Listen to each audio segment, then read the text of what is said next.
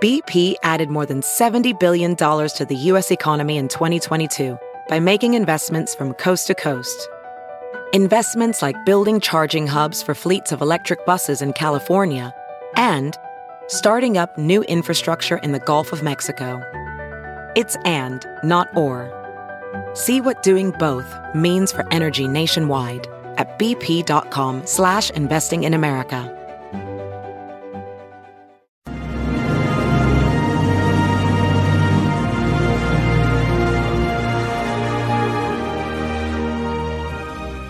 Hi, everyone. Judge Andrew Napolitano here for Judging Freedom. Today is Tuesday, February 14th, 2023, Valentine's Day in the United States.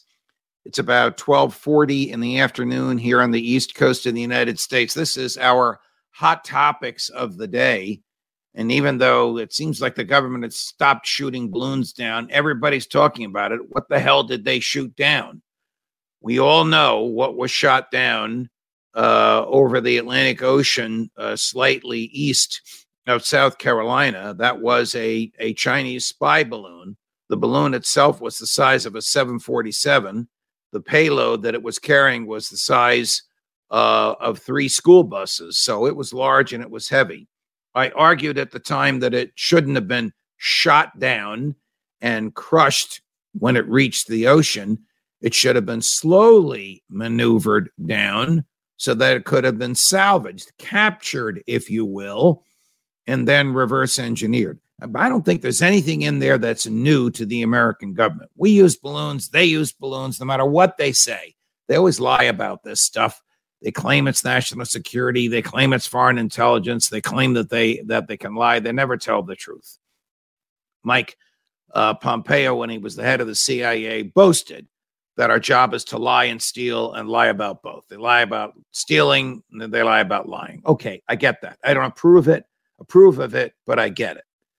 But it would have been better, I think, in the long run for relations with China, for us to have in our hands working machinery that they had. Interestingly, this device had a provision in it to be destroyed remotely, obviously, by the Chinese government, and they didn't trigger that provision. They didn't destroy it. Maybe they want us to have it. Maybe if we reverse engineer it, it'll take us down a rabbit hole and mislead us. Who knows? American people were terrified that this thing was flying over the country, and the president, I got to praise him when he does the right thing, wisely waited for it to get over the ocean. But I wouldn't have hit it with a missile. I would have hit it with a bullet, just enough to let the whatever is in the balloon, I don't know if they still use helium, to come out slowly. So this thing would slowly land on the ocean, and then we could have captured it. We'll see where it goes. In the meantime, the government cannot provide a rational explanation for the other 3 devices that it shot down. So it has stopped waiting and worrying about where these things are. It has stopped waiting for these things to get over water, although one of them was shot down over Lake Huron outside of Michigan. One was shot down in the Yukon, which is Canada, just east of Alaska. I don't remember where the other one was shot down, but the government won't tell us what they were or even where they are. I don't believe in government secrecy. I saw a picture of Senator Marco Rubio with a very pained look on his face as he was coming out of the government SCIF. The SCIF is the secret room where the CIA gives select members of Congress, not all, just maybe a dozen in different groups, reports on American intelligence and the dastardly deeds of American intelligence, like we're about to blow up the Nord Stream pipeline. They can't take their mobile devices in there. They can't take pen and paper. They obviously can't take a laptop or an iPad. They can't take any communications devices in there. When they're in there, they can't communicate with the outside world. I don't know what they told Rubio, but he looked very troubled. Maybe it was one of those photographs that caught him when he had an itch in his nose and he was troubled for reasons having nothing to do with what they learned. That's not my point. My point is, we have a government that consists of representatives. The representatives are our eyes, ears, and votes in the government. They shouldn't know more than we do. Maybe it should even be the other way around. We have consented to them governing us. We should know what they know. Whatever the government knows, we know. Just like whatever the government owns, we should be able to own. When the government knows more and owns more, when the government has more weapons and when the government has more secrets, it makes us subservient. That's not the government that James Madison gave us. Okay. The NATO chief, Secretary General Stoltenberg, has a very serious warning for the Ukraine government. Take a listen. The war in Ukraine is consuming an enormous amount of ammunition and depleting Allied stockpiles. The current rate of Ukraine's ammunition expenditure is many times higher than our current rate of production. This puts our defense industries under strain. So this is the Secretary General of NATO. This is Vladimir Zelensky's biggest cheerleader next to the president of Poland.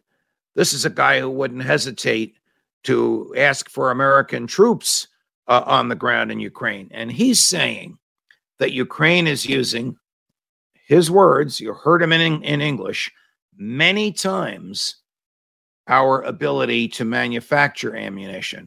So if they're using 100 rounds a day, we can only manufacture 10, 15, 20, give them the benefit of the doubt, 25, 1/4 of what they're using. Pretty soon, we're going to run out of the ability to manufacture, and they're going to run out of shells. What does that tell you? That tells you that Russia is winning the war, as Scott Ritter and Colonel Macgregor have been telling you. And that tells you that this is a candid realization by the leader of NATO that this can't keep up. You know, if you spend $100 a day, but only take in 10, 15, or 25, sooner or later, you're going to run out of funds and you're going to go bankrupt. If you shoot 100 rounds a day, and of course, I'm just rounding these numbers off, but only take in 25, sooner or later, you're going to run out of your supply and your suppliers are going to run out. Why? Because you're facing a stronger, bigger, larger, far better equipped military, which Ritter and Macgregor have said will soon triumph. The war is over, and the Ukrainians should know it. I often wonder if a comment like we just heard from Secretary General Stoltenberg was sort of a trial balloon to the West. Look, we can't keep doing this. It's just physically impossible. We'll see where it goes. Judging Freedom will continue to bring you, as best we can, both sides. I know a lot of you can't stand Matt Van Dyke. We just did a tape with him. If you're watching me now, the tape has already been posted. He's a cheerleader for the Ukrainians. He's a former, or he is a veteran. He's former United States Army Special Forces, now devoting his time in Ukraine to charitable purposes. He gives a pro-Ukraine view. In my view, there is no pro-Ukraine view. They're slaughtering innocents, Russian boys and Ukraine boys, and they should have recognized it a long time ago, and so should Joe Biden, but they haven't. Okay, my favorite friend in the Congress, Congressman Thomas Massie, Republican of Kentucky, really libertarian of Kentucky, has just introduced legislation to repeal the Department of Education. Congressman Massie, my hat is off to you. While you're at it, repeal the Department of Homeland Security as well. And I can think of even a half dozen other departments that you should repeal. But the Department of Education, which has about 4,000 bureaucrats running it, which is a relic of the Jimmy Carter presidency, has no business telling local departments of education how to run schools, even bad schools. Even when it tries to run bad schools like Baltimore, the recent testing showed that 23 public schools in the city of Baltimore, the kids can't add and subtract. That's with management by the federal Department of Education. Let's put aside the inefficiency of the feds managing anything. There is simply zero zero authority. This is Congressman Massey's argument and mine. There is zero authority in the Constitution for the Federal Department of Education. It is simply another boondoggle. It is simply an opportunity for whatever party is in power to hire a bunch of its buddies as bureaucrats. And then, of course, of these 4,000 bureaucrats, there are about 3,500 that never change. Only 500 or so come in or out of power, depending upon who's in the White House. 3,500 stay. Professional educators, professional bureaucrats trying to tell local school boards how to do their job in an area nowhere authorized by the Constitution. Madison and even Alexander Hamilton, one of the founders who was the father of big government, would be flipping in their graves, so to speak, had they known what the federal government is doing with education today. Well, my opinion on education, you've heard it, but I'll give it to you again. The government should have nothing whatsoever to do with it because one size fits all is doomed to fail. Even local education, unburdened by federal micromanagement, has guaranteed clients, the students, guaranteed income, tax dollars, guaranteed no competition. That is a recipe for failure. Schools should be private, just like McDonald's. You'll find schools on every street corner. You want your child to go to Princeton, send her to that school. You want your child to be an astronaut, send it to that school. You want your child to be a professional baseball player, to be an airline mechanic, to be an air condition repairman, send it to that, and that school, rather than one size fits all, doomed to fail with no competition. Competition will improve the product. And what else will be removed when we get the government out of the business of education? Indoctrination will be removed. All these fights over what kind of books are going to be in the library. They're going to have LGBT books in the library. Can the parents discuss sex change with 7-year-olds? All those arguments will be gone because you parents would be able to choose where your students go to school. And your taxes would be less because you wouldn't be paying for public schools. And competition would reduce the cost and improve the product.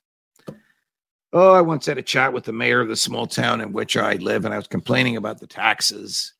And I said, how about you in the next town over, which is called Lafayette, named after the Marquis de Lafayette, friend of Washington and of Jefferson during the American Revolution. How about if you and the mayor of Lafayette compete with each other for my tax dollars? Let's see who can provide better services at less cost. This conservative Republican pig farmer, who's the mayor of this town and has been for 40 years, looked at me and said, Judge, I love you, but I've never heard anything so communistic in my life. Communistic? It's pure capitalistic that governments should compete.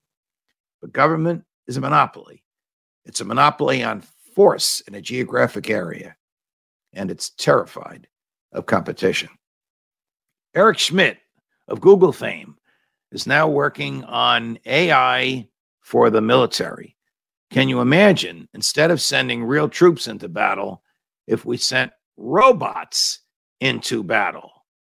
AI robots programmed for every conceivable thing that might happen on the battlefield. You know, before the American Civil War, battles were civilized. They weren't guerrilla tactics. It was one side's troops versus the other side's troops. They fought for 6 hours. At the end of the fighting, they picked up their dead. They buried the dead. Sometimes opposing generals or commanders of the troops would even have dinner together, and then they'd go back to fighting the next day. This goes back to city-states in Italy, and it was the way we fought the American Revolutionary War.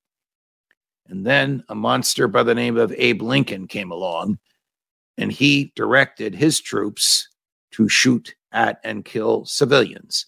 And for the first time in the history of the world, A, militaries targeted civilians, and B, militaries targeted civilians of their own country. Another story, another time on Lincoln, goes back to my argument about public schools, where students are indoctrinated to believe that Lincoln was a great man. He was a monster. But I give you this brief historical vision in order to place in a timely manner the argument of Eric Schmidt to show how battles have changed. Schmidt, of course, wants to change them one step more so that there won't be any blood. There'll be a lot of money destroyed on that field, but there won't be any blood. I don't know how we decide who would win. I don't know what would happen when one team's robots destroyed the other teams. I don't know what would happen if all the robots destroyed each other. But it's creative thinking that may save innocent human life, and it's private investment. Keep the government out of an investment like this. It'll end up costing 100 times what it needs to cost. More as we get it. Judge Napolitano for Judging Freedom.